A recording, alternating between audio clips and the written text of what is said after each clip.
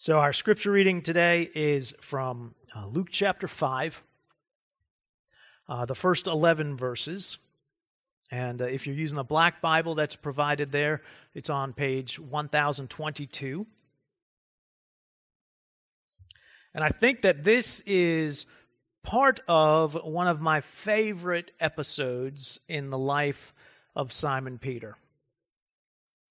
And I say part of one of the episodes because it's really, it doesn't end, this teaching of this moment won't end or won't be finished until John 21, after the resurrection of Jesus, when Peter and other disciples experience a second miraculous catch of fish.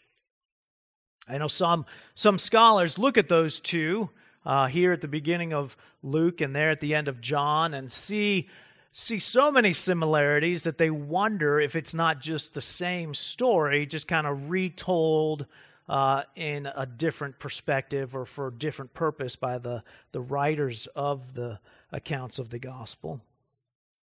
But even while there are many similarities, I think there are enough differences that we can see that they are two different events in the life of Jesus, or more, maybe more poignantly for us, in the life of Simon Peter. We see here at the beginning his response and reaction to what the miraculous catch reveals, and then we'll see in John 21 his reaction and response to what that miraculous catch reveals. But here we are in this passage in Luke chapter 5, so if you would stand with me for the reading of God's Word. On one occasion, while the crowd was pressing in on him to hear the word of God, he was standing by the lake of Gennesaret, and he saw two boats by the lake, but the fishermen had gone out of them and were washing their nets. Getting into one of the boats, which was Simon's, he asked him to put out a little from the land. And he sat down and taught the people from the boat. And when he had finished speaking, he said to Simon, "Put out into the deep and let down your nets for a catch." And Simon answered, "Master, we toiled all night and took nothing. But at your word I will let down the nets." And when they had done this, they enclosed a large number of fish, and their nets were breaking. They signaled to their partners in the other boat to come and help them, and they came and filled both the boats so that they began to sink. But when Simon Peter saw it, he fell down at Jesus' knees, saying, "Depart from me, for I am a sinful man, O Lord." For he and all who were with him were astonished at the catch of fish that they had taken.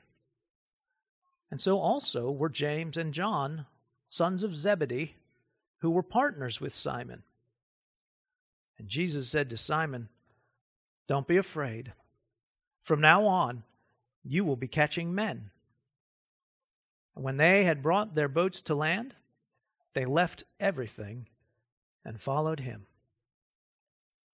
The grass withers and the flowers fade, and yet the word of the Lord remains forever. You may be seated.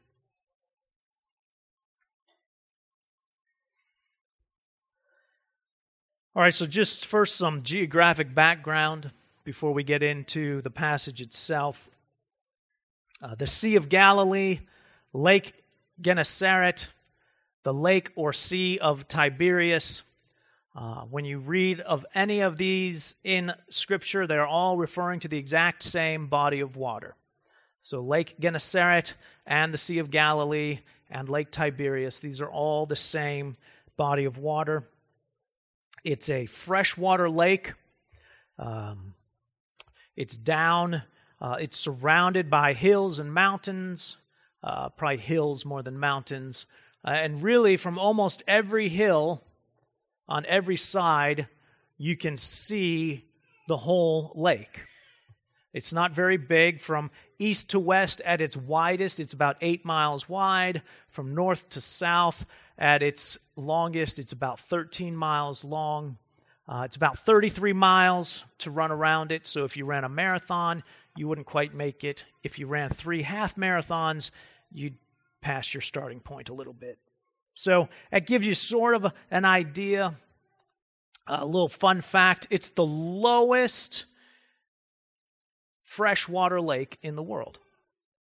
So it's well below sea level, and yet it's a freshwater lake. Actually, it's the second lowest body of water, period. So it's lower than most bodies of water.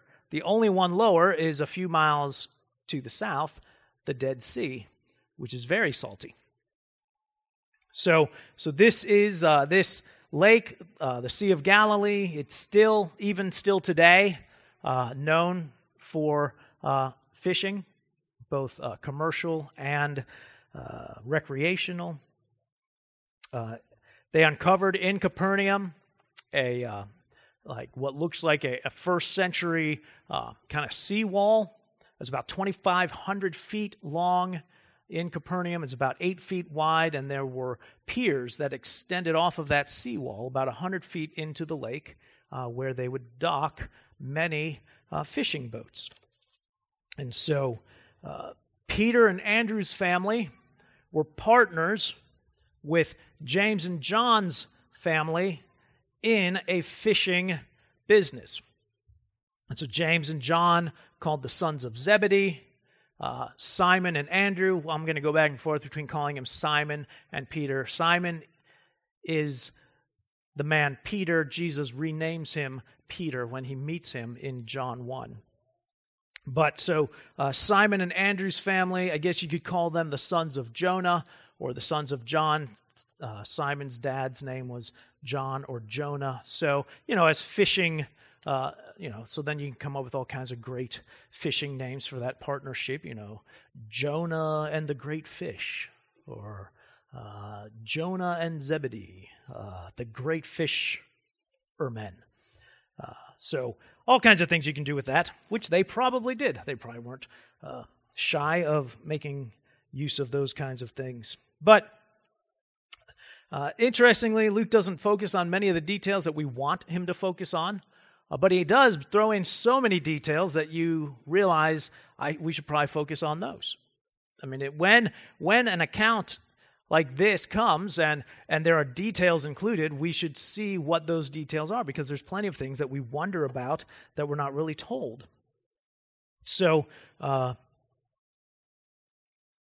Jesus is continuing his teaching.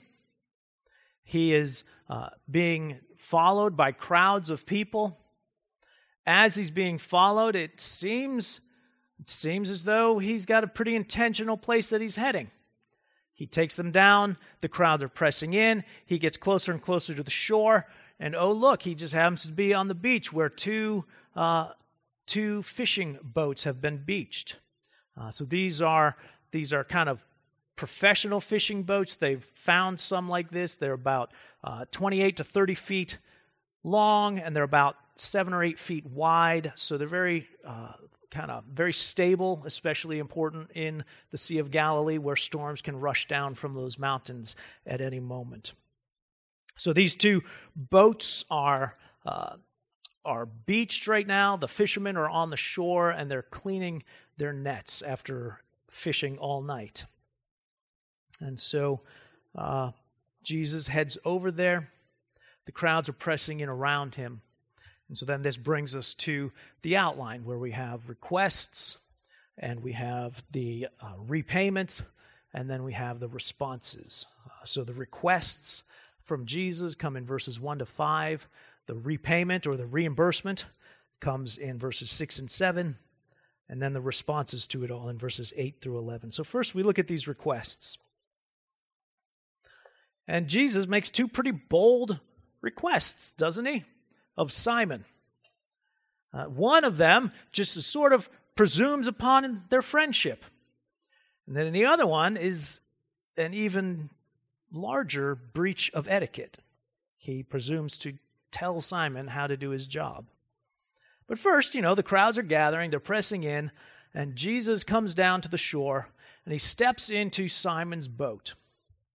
And he asks Simon, hey, would you put your boat out into the water a little bit for me so I can teach from it? And so this accomplishes three things. One, it puts a nice barrier between Jesus and the crowd who seem to be pressing in on him. No one's going to press in if he's got 10 feet of water between him and them.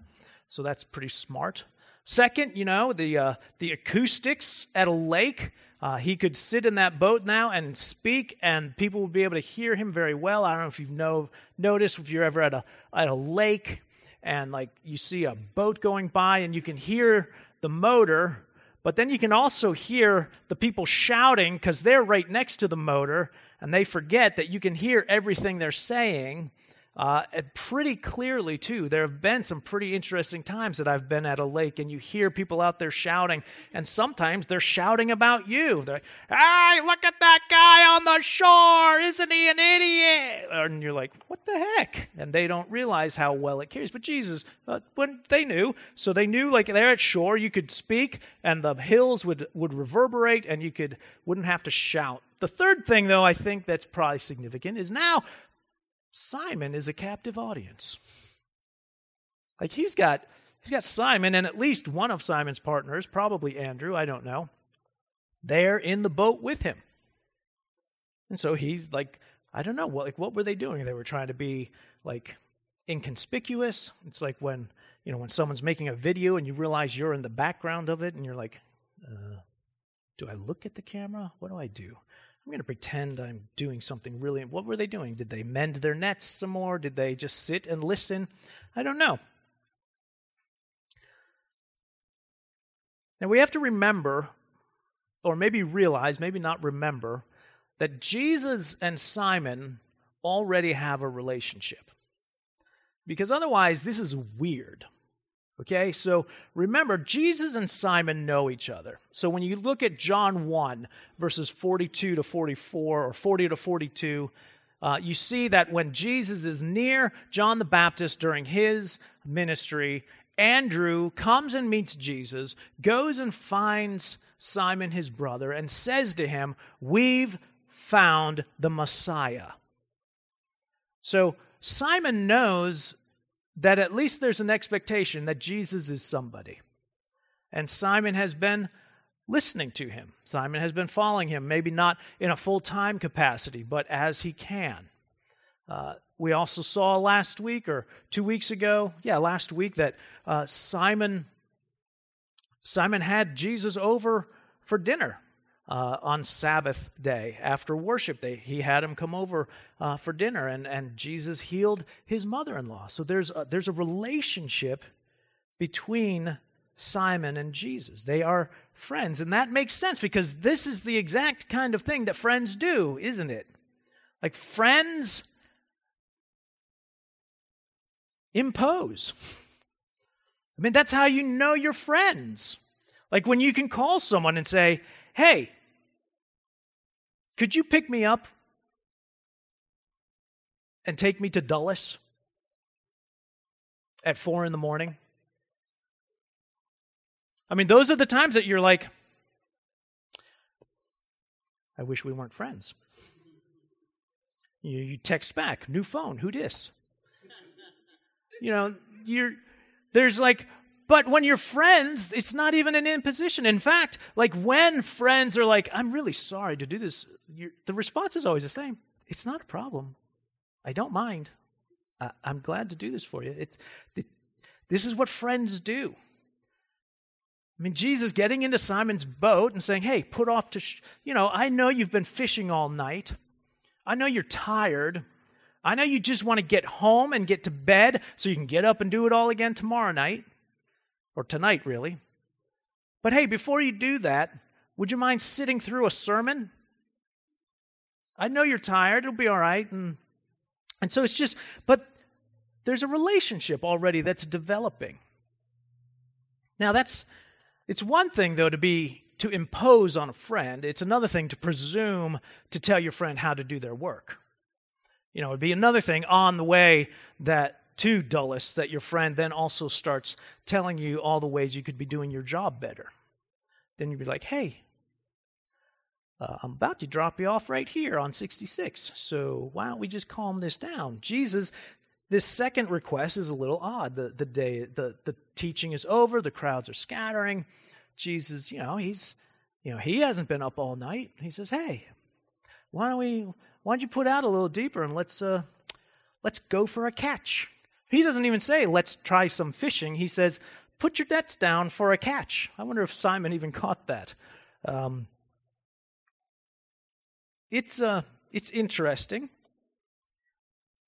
I imagine Simon's thinking, hey, the sermon's over, Jesus. I mean, what happened to, I have to go to another town. There are other people I need to preach to. I mean, you don't have to go to another town, but you can't stay here. I mean, we're exhausted. We're tired. It's the middle of the day. It's a bad idea. The nets have just been cleaned.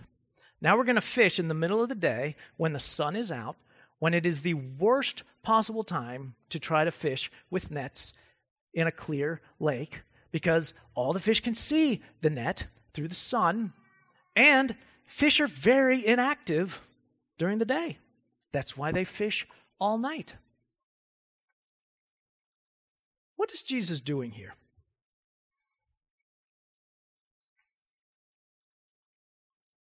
I think besides setting the stage for Simon to gain a better understanding of who he is, I think at one level he's just repaying Simon. I mean, he asked him if he could borrow his boat. This is sort of like a tip. Thanks for your troubles. Let me buy you a cup of coffee. He's like, here, let me give you something for your troubles. I love Simon's response. It is essentially, hey, how about this? I won't tell you how to preach or cast out demons, and you don't tell me how to fish. People look at this and they think, it's a statement of faith. It's him, he doesn't understand, but he's at least believing. It's like, I don't see that. I don't see it. He says, master, which is essentially boss. It's like, look, boss, we have been toiling all night and caught nothing. But, you're new.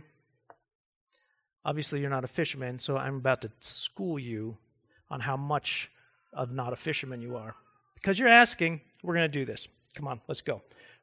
You've asked. No, you've asked, so we're doing it. I'm going to drop these nets because you asked us to, and you're going to see that I was right. Obviously not the point of the sermon, but can I ask you, have you ever obeyed Jesus that way? Jesus is telling you to do something, it's pretty clear, Scripture's clear, everything's clear, and you're like, it's not going to work, and I'll prove it. I'm going to do what you're telling me to do, and you're going to see that it doesn't work. Which is interesting, because usually it's things like, hey, be kind to someone, be tenderhearted, be forgiving, which is always interesting when you're kind of like, I'm going to forgive this person so you can see how bad an idea that is. Yeah, because that's probably not forgiveness. But we do this in the ways that we follow Jesus. We're like, all right, I'm going to obey you, but really just so I can prove to you that I shouldn't have obeyed you. That's basically Simon's attitude. Which brings us to the repayment in verses 6 and 7. It's insane. And that's why I use repayment, because is there possibly a worse description of what happens? Like he sat in his boat for a couple hours, and this is what he thinks is owed to Peter for sitting, maybe a fish. Jesus repays Simon for the use of his boat. Everything about it is supposed to be over the top. It's beyond reimbursement. It's beyond overwhelming. The nets begin to break. They need the other boat to come out quickly. Had the other boat already headed out into the lake? I don't know. Maybe they thought, hey, they've taken Jesus with them. We're going back to the pier. Finally, we can go to sleep. And then they look over and they're throwing the nets in the water. Like, what is Simon doing? And then they're like calling them over, and the nets are ripping. And from one net, they fill 2 boats so full that the boats are being weighed down or on the verge of sinking.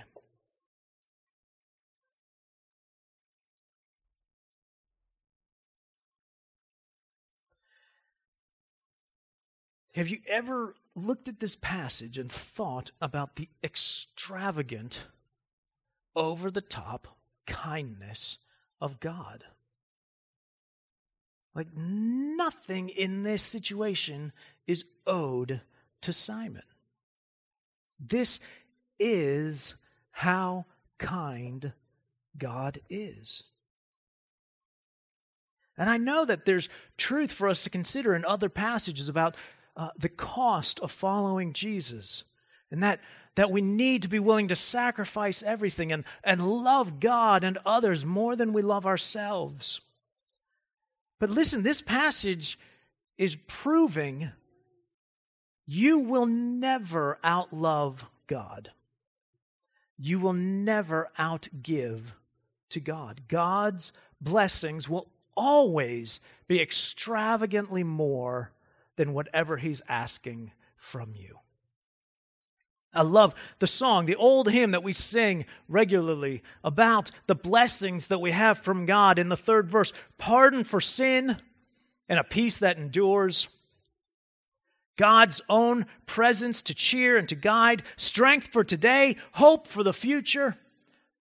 All of these blessings, all mine, and 10,000 beside. The blessings of belonging to God, they far outnumber any cost that it might require. In Romans 11, Paul breaks out into song. Oh, the depth of the riches and wisdom and knowledge of God. How unsearchable His judgments. How inscrutable His ways. Who has known the mind of the Lord? Who has been His counselor? Who has given a gift to Him that He should be repaid? No, from Him, through Him, to Him are all things. To Him be glory forever. Amen.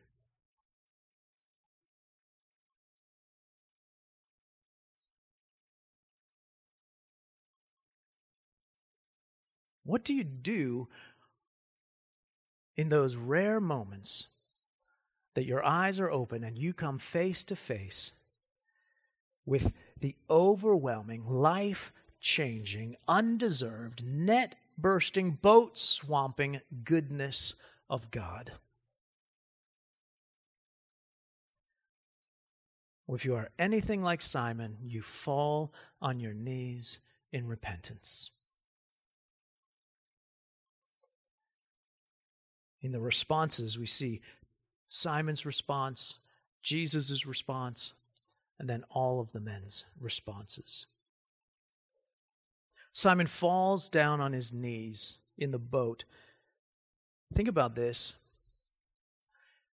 28 feet, 8 feet wide. So full of fish that it's sinking. What did Simon fall on his knees in? A pile of fish.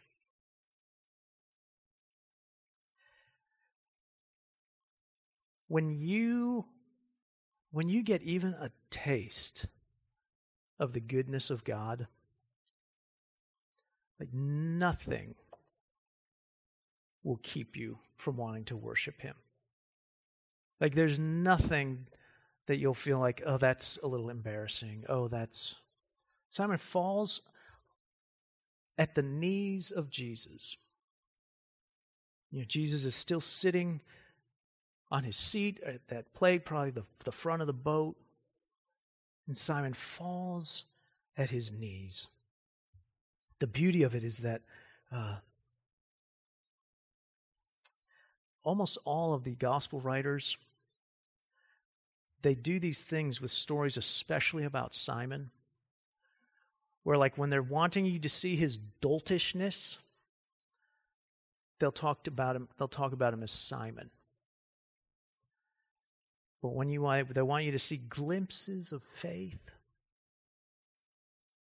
then he's either Simon Peter or Peter. All throughout this passage, he's Simon, Simon, Simon. And then Simon Peter falls at the knees of Jesus and says, "Go away from me. I am a sinful man, O Lord." In verse 5, he calls him master or boss, and it's sort of sarcastic. It's a little cynical. "Okay, boss, whatever you say." But here, there's no sarcasm. He calls him Lord. Kyrios, Kyrie, Lord. It could just be a respectful title, meaning sir. But it is the very word that translates Lord of the Old Testament into the Greek Old Testament, Kyrios. It's also a word that has been used 30 times in the first 4 chapters of Luke to refer to God. Lord God, or Lord of the law of the Lord, all of these 30 times. Do you think maybe Luke is tuning our ears so that when we hear Jesus, even if in passing it was a sir type title, we hear Lord. Jesus is Lord. Simon says, "Depart from me. I'm a sinful man, O Lord." As John Calvin famously said, "No man can fully know himself until he comes to know God." When you come face to face with God, His holiness, His righteousness, His goodness, His kindness, you are immediately struck with your own sinfulness. Here's Simon in the midst of this is his thing. He's a fisherman. And exposed to the kindness and goodness of God, he recognizes his sin. That's why we used Isaiah 6 for the call to worship. Here's Isaiah, a trained and gifted orator. His job is to speak for God. And when he comes face to face with God, he says, "Woe is me. I am a man of unclean lips. Even the good things you've given me, God, aren't clean in your presence." Here's Simon, the greatest catch he's ever had. And please don't misunderstand that it's just some freak coincidence, that the miracle is that Jesus just happened to have them put the nets down in the right place at the right time and a school of fish came. Everything about the situation is miraculous, is God controlled.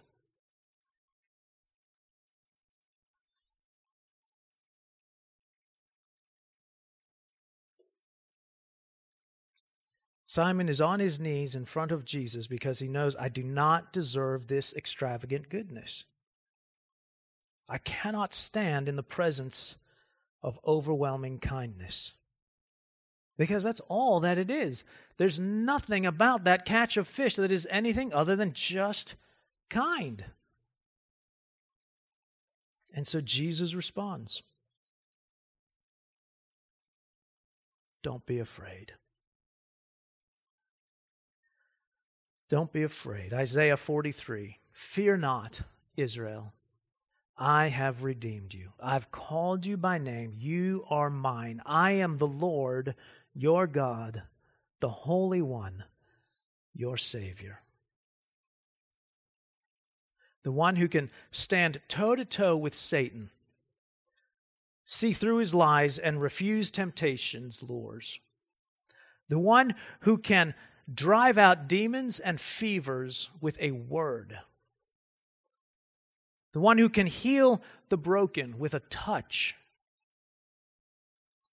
This one is good and kind and generous to his own, and he chooses to use the likes of weak and doubting and shifting and fickle and sinful men and women to build his kingdom and to spread his goodness. Don't be afraid. From now on, you'll be catching men.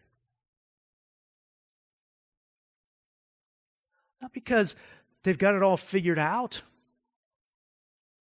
but because Jesus chose them. And all 4 of these fishermen respond. When they brought their boats to land, they left everything and followed him. This isn't just some decent teacher that they'll listen to every once in a while. This is life-changing, life-altering. We will follow him. We will turn from everything. Will you?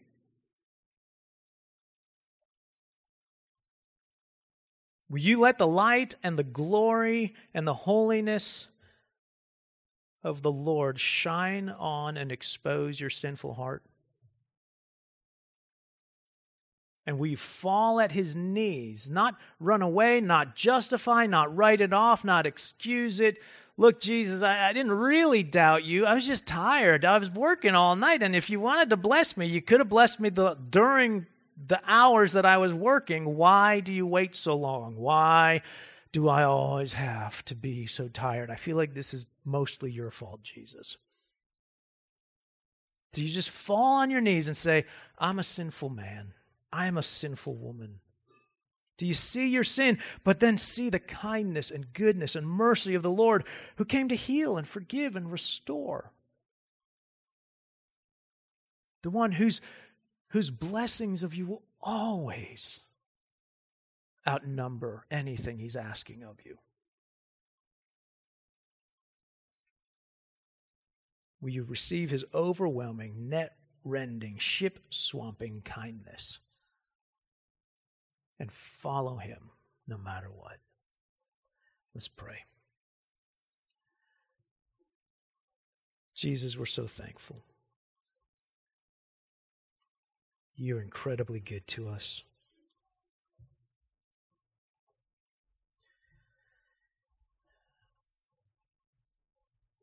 Without those words, don't be afraid.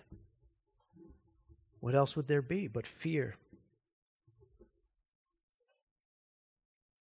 Because your goodness is perfect and holy. Yet you are our Savior. You are our Lord. Help us to worship you and follow you.